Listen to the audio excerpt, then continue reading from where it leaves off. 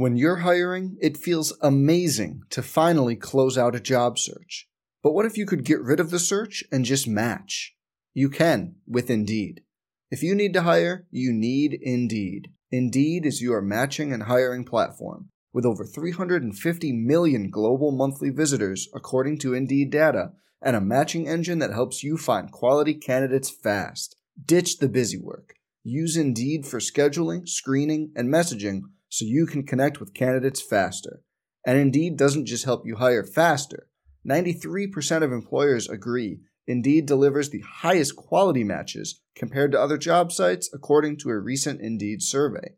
Leveraging over 140 million qualifications and preferences every day, Indeed's matching engine is constantly learning from your preferences, so the more you use Indeed, the better it gets. Join more than 3.5 million businesses worldwide that use Indeed to hire great talent fast. And listeners of this show will get a $75 sponsored job credit to get your jobs more visibility at Indeed.com/Blue Wire. Just go to Indeed.com/Blue Wire right now and support our show by saying you heard about Indeed on this podcast. Indeed.com/Blue Wire. Terms and conditions apply. Need to hire? You need Indeed. Hey, it's Kaylee Cuoco for Priceline. Ready to go to your happy place for a happy price? Well, why didn't you say so? Just download the Priceline app right now and save up to 60% on hotels. So whether it's Cousin Kevin's Kazoo Concert in Kansas City, go Kevin, or Becky's Bachelorette Bash in Bermuda, you never have to miss a trip ever again. So download the Priceline app today. Your savings are waiting. Go to your happy place for a happy price. Go to your happy price, Priceline. After the season, I did figure that Hunter Dickinson would do what he has done, declare for the NBA draft while maintaining his college eligibility. I mean, Hunter was brilliant for the Wolverines last season. It was pretty easy to forget he was a freshman based on his production, his responsibility, and his mindset all year long. Now, what I and many did not necessarily expect was Hunter announcing this 4 days before the deadline. But as you'll hear from him here in a bit, this was a decision he legitimately wrestled with. It was not a case of procrastination or trying to make a big deal out of it. This, for Hunter, was a calculated, thought-out decision by a calculated, well-thought-out person. And ultimately, while I think Hunter has a pretty good idea about some of the things he needs to work on, whether he officially enters the NBA draft and forgoes his college eligibility, or if he does come back to Ann Arbor, it's a heck of a lot more valuable to get that type of feedback from the decision makers directly. Regardless of the decision, Hunter will make great use of whatever he hears. Just think about the type of impact that one-on-one instruction in film study with Juwan Howard, who knows a thing or two about the NBA, what that had on his game this past season. Hunter was ready for the big time, seemingly, from the Bowling Green opener on. The deadline to withdraw for early entry players like Hunter Dickinson is July 19th. Who knows what Hunter will do by then, but I do know one thing. When he does make that decision, it'll come after a thorough, productive process, even if he has to go deep into July to make it. As promised, we will hear from Hunter Dickinson about this decision, a little reflection from last year, and a whole lot more here on this week's edition of Defend the Block. We're talking Michigan basketball. Welcome to Defend the Block, where we'll take you inside the basketball programs with interviews, analysis, and so much more. Now, here's your host, Brian Bush. This is not reporting here. This is just my opinion, my prediction on the situation. But if I had to guess, I will say that Hunter Dickinson will indeed come back to Michigan for his sophomore season. I don't think that's surprising. I think a lot of people believe that is the case, that he will get some good information, some good feedback, take in a lot from the decision makers at the NBA level, and then use that to be a leader on a Michigan team that figures to be a real contender, not just in the Big Ten, but nationally. Now, we don't know how this could go. There could be a team or teams that really have fallen in love with Hunter Dickinson and what he can bring to the table. I mean, he would be able to play in the NBA right now. It's not a matter for Hunter Dickinson about whether or not he could make an NBA roster. When you are a soon-to-be sophomore at the collegiate level and you had the type of freshman year that Hunter Dickinson had, yeah, you can make it in the NBA, but for him and for others in similar situations, it's about maximizing your draft capital, your equity, what meaning and value you have to that first organization, because it can go away so quickly. You want to make sure that you are giving yourself the absolute best chance, not just to get into the NBA, but to really stick in the NBA. I make this comparison with Mo Wagner and what he was looking at after his sophomore season at Michigan. Mo could have gotten into the NBA, could have been a draft pick, would have been on a roster after his sophomore season in Ann Arbor, but then he came back as a junior, led Michigan to the national championship game, and earned his way into the first round. I think Hunter Dickinson has similar potential. I think he has a similar trajectory to what he's doing.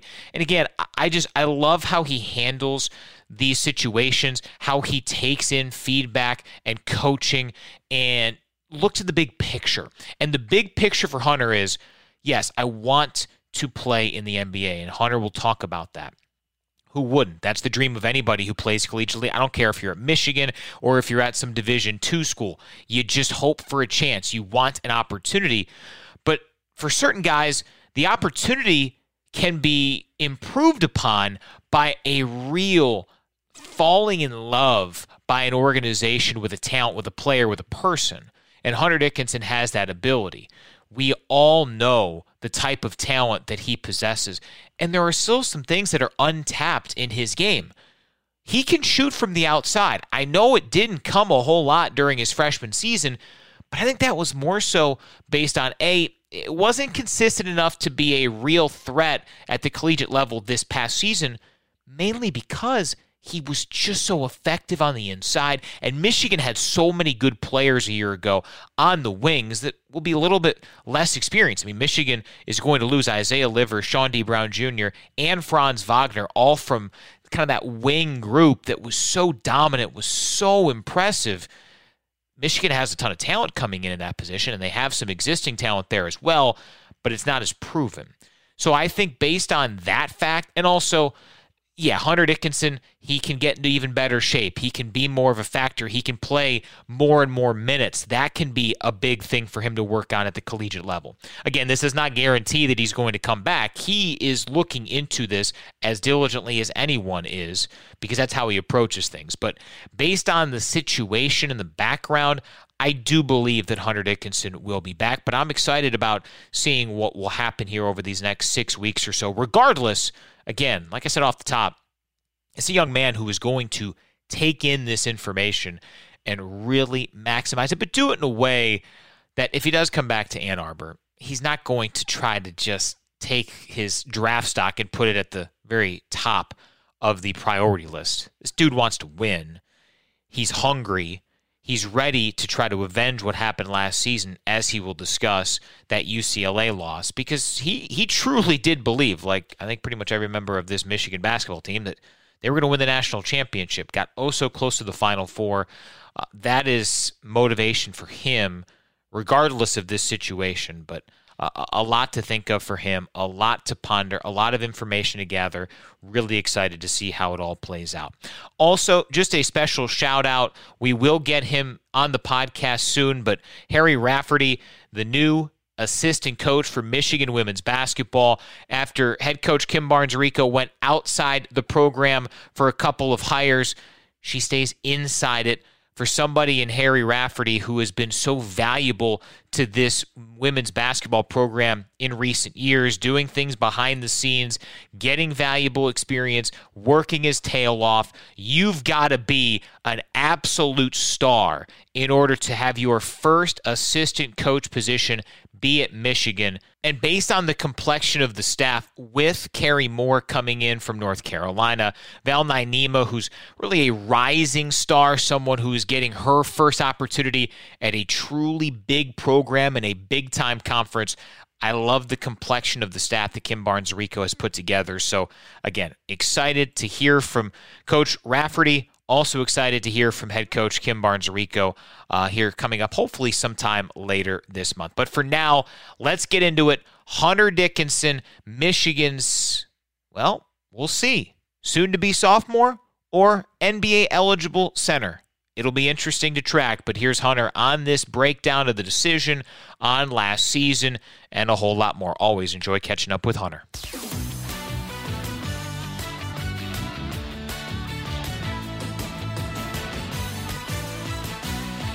Awesome to catch up with Hunter Dickinson just a little bit after he made a pretty important decision for his basketball career.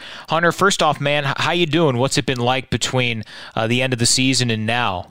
It's been a lot of just kind of downtime, just not really doing too much other than workouts, just hanging out with my family. I missed them a lot with this year being so different. I wasn't able to go home or see them very much. So I'm trying to spend as much time with them as possible when I'm not working out in the gym. Yeah, I do want to get to that in a little bit, but let's start with the headline that you made announcing that you would indeed test the NBA draft waters. You are hiring an agent that allows you to maintain your eligibility. So this is not a guaranteed you're off to the NBA type of a situation. Just take me through that decision, that thought process, and why you elected to make this move to explore, but not to fully commit one way or the other. I think with the season that I had, I felt like I earned the right to, kind of see what NBA teams were saying. That's why I was really big on trying to get an NCAA certified agent because I wanted some guidance in the process, but I also wanted to make sure that I was able to retain my eligibility. That was something that was very important to me. Just to be able to keep all my options open. I felt like this was a win-win situation for me to be able to gather information on what NBA teams are saying, but also leave the door open to come back and not, force myself to leave college. I don't think anyone was really surprised you elected to explore things and get some advice, but people were surprised it came out late in the game. The deadline was just a few days later. So was that something that you had decided on for a while? It just, hey, I don't need to announce it. What's the point at this stage? Or was it something you came to decide after a lengthy thought process and reflection?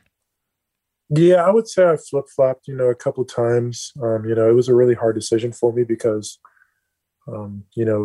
college was something that, it was hard to, end the season the way we did, losing that game. I've probably thought about it multiple times a day, every day, since the UCLA game. But, it was something that I really wanted to do. Like playing in the NBA is obviously a lifetime goal of mine. And so for me to be able to be this close to achieving it, I would obviously try to take the chance to see, if NBA teams are saying I'm ready. But also, just I think that's probably the biggest reason why I wanted to do it was because, that's my, like I said before, it was my lifetime goal. And so to be able to, essentially kind of do both, have both doors open, for me, I feel like testing was something that, it made sense. Oh, it's a great addition. I'm glad that the college ranks and the NBA allows this. It helps a lot. Several of your teammates from this past year have done this before, where they have taken a look, gotten some advice. I know you know others in the game who have done it as well. Did you talk to any of them about their experience, about some bullets of advice to kind of help you along with what is it? It's going to be a unique process, right? I mean, you've never done it before. This is your first chance to do it. What advice have you sought out from others who have gone through it? I don't think I've sought out any advice. I just probably the most advice that I've probably sought out for was just, what to do with either declaring or not declaring. I mean, I talked to a lot of the guys on the team, pretty much daily or not daily, every other day. And so, I've always tried to, talk to them, but I've also talked to, I have friends in the NBA and stuff like that who I talk to, find out their opinion and stuff like that. And, coaches, people I trust. I think, probably closer towards the NBA workouts and combine and stuff like that, I'll probably, seek out some advice on, how to handle myself in those workouts and stuff like that. But for right now, I'm just glad that I got the decision out the way. I bet. Let's talk about your development and where you kind of want to go from here. During the season, I and a lot of others were really struck by just how much you were invested in the film study and in improvement and in being pretty open about what you needed to work on. But it's one thing to do that in the season, right? You have to get ready for an opponent after 2 or 3 days. Mm-hmm. What has it been like since the season? What are some of the things you've seen now that you know you have an off season to work on? Give me that self-critique as you look back at your freshman year. Obviously something that the biggest thing for me was my body. I think that's something that I'm hearing from a lot of NBA teams is like, what is his body composition look like? And that's something that I've taken, really head on this off season. I'm on a strict diet over here. It's pretty hard, but I'm really changing my body and, slimming down and getting pretty toned. So, looking a lot better in that area. And then just also like on my movements and stuff like that in the weight room. My strength coach is focused a lot on, lateral movement and stuff like that, being able to guard the ball screens on either the collegiate or the NBA level. That's another big thing that people are trying to say that I can't do. So that's a big area for me. And then just continuing to expand my game on my shot, just making it more consistent and everything like that. Those are probably the main 3 things that I worked on this off season. Something we heard from your teammates, from your coaching staff, something we knew from your high school career was, that your outside shot is not a typical center, big man outside shot. That was not a part of your game last season. We saw it in sprinkles here and there. Is it tough to develop that when you're not able to do it, or it's not within the flow of the game much during the season? I mean, how do you keep that sharp when the in-game reps maybe aren't as prevalent as they would be in high school? A lot of work outside practice, the coaching staff did a really good job of making sure we got a lot of shots up in practice during the season. I think that was one thing that they did a really good job of, making sure that we got a lot of threes, a lot of, jumpers, a lot of game-like shots in practice. And I think that really helped me and the rest of the team. But also, outside of practice, working with managers and stuff like that, getting up extra shots was something that, I was almost said occasionally, regularly doing. And so for me, it was just about getting the reps up with my jumper. You seem to kind of understand the big picture where you're willing to have fun, you're willing to joke around about stuff, you're willing to recognize the fun in the game, but you also know that this is a business, right? Like, you want to turn this into your livelihood one day, potentially as soon as this summer. How do you balance the emotions of the stuff that maybe isn't the quote-unquote business stuff, whether it is, hey, I've always wanted to win a national championship in college, and on the flip side, I always wanted to play in the NBA. I mean, is it difficult for you to compartmentalize that emotionally, or is that just kind of come with the nature of how you've handled your business so far? Yeah, it's definitely hard. Being in this position, it's easy to kind of lose yourself in how you are. Like, for me, I just try to be as much as I can like a normal kid, normal 20-year-old kid, and just kind of live life. But then again, I am aspiring to be a professional athlete, so I have to do things a little differently. Like this summer, I don't really do much other than just work out 2-3 times a day and just hang in my house for most of the days. And so for me, it's kind of hard. But like you said, winning a national championship, being a competitor, that's what you want to do. You want to win every game you play. And for me, it was kind of hard because I really thought we were going to win it this year. And so that is something that if I come back, that's definitely the main goal for me.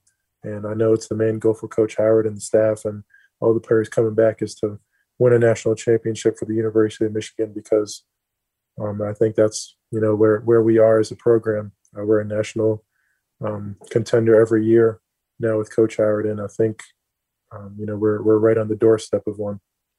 You alluded to your workout regimen. Thinking back 365 days ago to now, I know it's a different deal when you're playing in high school games versus playing in college, but just how much has your body evolved, and maybe has that unlocked anything that maybe you knew was going to get there, but boy, it happened maybe a little quicker than you thought? Yeah, I mean, there's nothing like I try to do my best to get prepared for college basketball, but there's nothing that compares or that prepares you for college basketball like college basketball. And so I think I really needed to, have a couple weeks of just going through, college basketball preseason and season to really kind of understand what you have to do. Coach Sanderson did a great job of getting me stronger, and I kind of felt that in the preseason and practices. Like I started to kind of feel how I was getting stronger. Like usually with box outs, in the preseason, I was kind of struggling with like rebounds and holding my own like down low and stuff like that. But I could tell like towards the end of the preseason, beginning of the season, like I was pretty stable, like I'm pretty strong with my legs and like my hips and everything. And I just kind of felt that as I came, as the season came, and me and Sandman were in there every day, getting stronger and stuff like that. And I could really tell a difference, especially towards the end of the season, how I was just a lot stronger than I had been previously. Would like to ask you a couple questions about last season. Now that it's done, it's over. It was such a magical ride that had such a heartbreaking end. What do you think made that team so successful? Why was that team able to overcome in-game adversity, external pandemic-related adversity you talked about it a lot during the season. No one expected you guys to be as good as you were outside. Inside, I know you did. How did that happen? I really think it was just the fact that everybody enjoyed hanging around each other. I think the biggest testament to that is me and T. Whale were talking about it like in the beginning of the season, how, like who are going to be our rips and everything like that. And so we were talking about how like, I wouldn't mind if I was with him like on road trips and stuff like that. And I was looking around the room and I was like, damn, I just said that about everybody on the team. Like I was fine with being everybody's roommate. And so I think that's just an example of how everybody really enjoyed hanging around everybody. Like in the locker room, that was like the best time. Like I genuinely looked forward to going to practice so that like that before and then after, just hanging around and talking to the guys, like that interaction that you couldn't have for the rest of the 18 hours that you weren't at the gym. I think that was something that was really special. And I think that was the main reason why we're able to buy in so much the coaching staff's game plans every game and buying into being unselfish. I think that was just like so important for us. The fact that everybody enjoyed being around everybody. Coach Howard did an amazing job of, finding a team where everybody enjoyed, like everybody put their egos to the side and just wanted to win basketball games. And how we did that was buying into the coach's game plan and everybody playing their role. I mean, in college, it's hard because you got probably a lot of guys who think they're NBA players and are being told by, who knows, like that they need to average this many points and this many rebounds, take this many shots per game in order to get there. But this year, you never saw somebody, just take a wild shot just because they have to. Everybody tried to play within the offense. And I think that was something that made us so successful, was everybody was just so selfish, so selfless, and just really team oriented. And I think that goes back to everybody just really enjoying each other. So what are the memories that stand out the most when you reflect back? What are the top memories from last year? I think, the biggest memory was probably, dang, that's hard. There's so many. I mean, there's just every day there was something just like that happened. But I think probably, it's got to be the bubble. Just being there for 22 days on one floor, hanging out with each other. I mean, that's stuff that, we're going to remember forever. Other memories, winning at Maryland, like, how fun that was. Winning at Wisconsin, those two games were, really big games that, were really fun. Winning at Ohio State, those three games were probably, one of the three top games that for me were fun because just afterwards, like, it was a good celebration because those were good wins for us. But there was just so many memories. I probably can't even remember them right now. It was a really special year, so that's probably why there were so many. Yeah, that's a good problem to have, that you can't narrow it down. That's a good thing. You alluded to your family and just how much they've helped through this process, how much they've meant. Do you have a different appreciation, not just for being around them in this setting where it's in the off season, you're training, stuff like that, but the fact that you weren't able to to go up to them after those NCAA tournament games in the bubble and share in those memories? I mean, how much, whether it's with Michigan or in the NBA, I mean, how much are you looking forward to being able to, hopefully, as long as things go the way we expect them to be able to embrace them after games and be around them when you're not shoot around or getting ready for the game and stuff like that?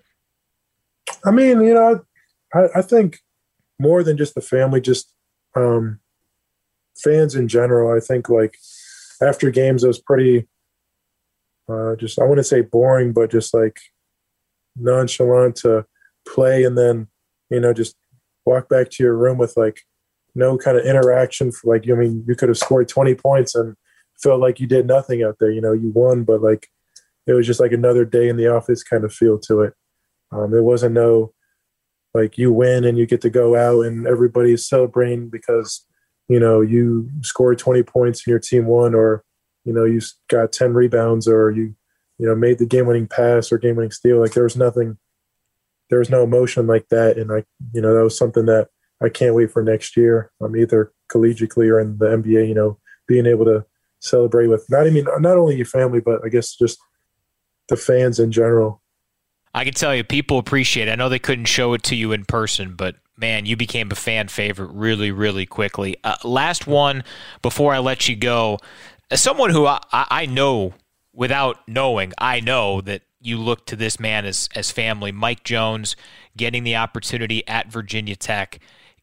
What did he mean to you, and why, if Michigan plays Virginia Tech, we're going to pull from Michigan, obviously, but I'm guessing you've got a second favorite college basketball team now because of what that man did for you. Oh, for sure.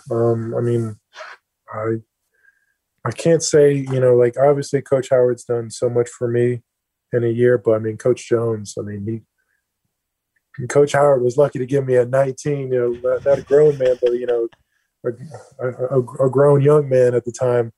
Coach Jones had to inherit, a 14, 15-year-old kind of chubby 6'10" kid who, was slow and, he had he was a big project. Coach Jones, did so much for me, whether it was on the court or off the court. I think our relationship was strong, for the first couple of years, but I think towards the end of my junior year, going into senior year, the conversations we had got a lot deeper.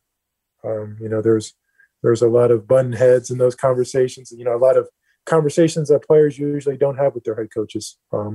He kind of looked toward, I felt like he kind of looked towards me as, not just a normal player, but, like somebody who, like, not an equal, but somebody who he can really listen to and take advice from. I would give him my opinions on what we were doing, and he would definitely give me his opinions.